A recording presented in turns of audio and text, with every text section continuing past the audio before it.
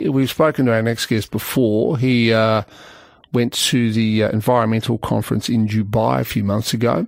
He's a 17-year-old founder of Nuclear for Australia. William Shackle, good morning. Thanks for having me on, Tom. When I last spoke with you, you were on your way to Dubai. Did you come back from that climate change conference, I think it was called COP28, convinced that nuclear power was a good idea?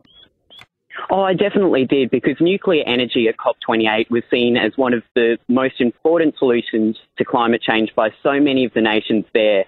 25 nations signed a pledge at COP28 to triple global nuclear energy capacity by 2050. And then for our climate change minister to turn up in the second week and to deny all of the rest of the world growing support of nuclear energy, I just found absolutely astounding. Well, it is astounding, and I found this equally astounding in this news poll where 55% of Australians of all age groups think nuclear power is now a good idea. The figure for people, well, a little bit older than you, 18 to 34-year-olds, is 65%. So almost 2 in 3 young people want to introduce nuclear power to Australia.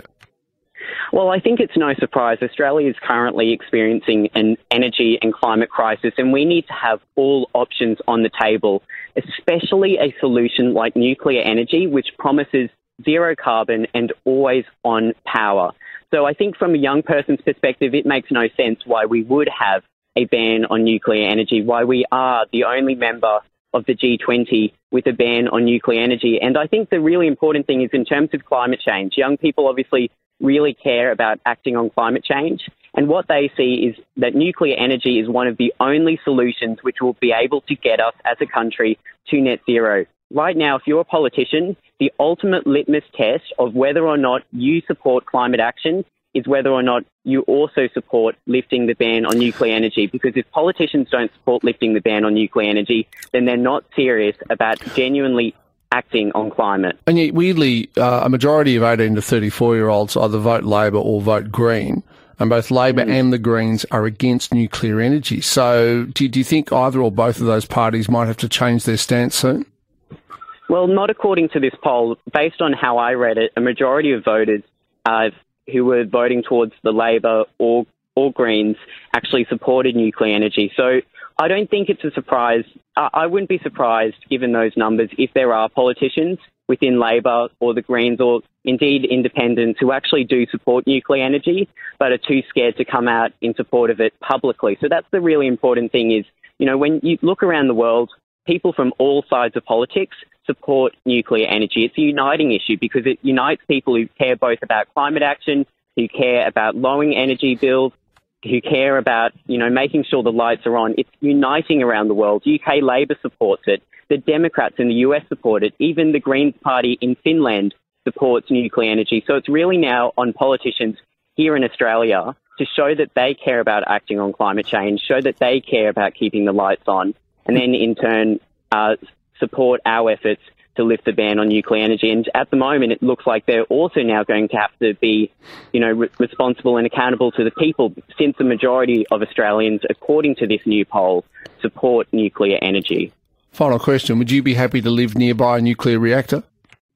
Well, I think the really important thing to understand is that we don't need many nuclear reactors to produce the same amount of energy as, say, a coal-fired power station or the millions of solar panels or wind turbines that you would need to produce the same amount of power.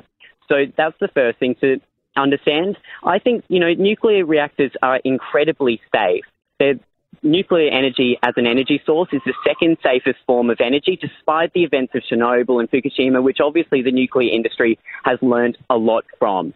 So whilst I think it's unreasonable to expect you'd put a solar farm or coal-fired power station in the middle of the city, and I live in Brisbane, so you wouldn't expect to see a nuclear power station or indeed, you know, a coal-fired power station or wind farm running through the middle of our city. Even if that was the case, I'd be very safe living next to one, as people are around the world. But really importantly is that the vast majority of people in Australia are not going to have to live near a nuclear power station. And even if they did, it would be incredibly safe and much, much safer than the current energy sources we're relying on in Australia. Thank you for your time. William Shackle there, well spoken, 17-year-old founder of Nuclear for Australia. But it's extraordinary. You've got a young generation who's been brought up with you know, like the sword of Damocles, this obsessive fear about climate change hanging over them. And they're not dumb, and they put two and two together, and they realise, well, we do want to power our iPhones and our iPads and watch TV endlessly and play computer games, and all that requires power.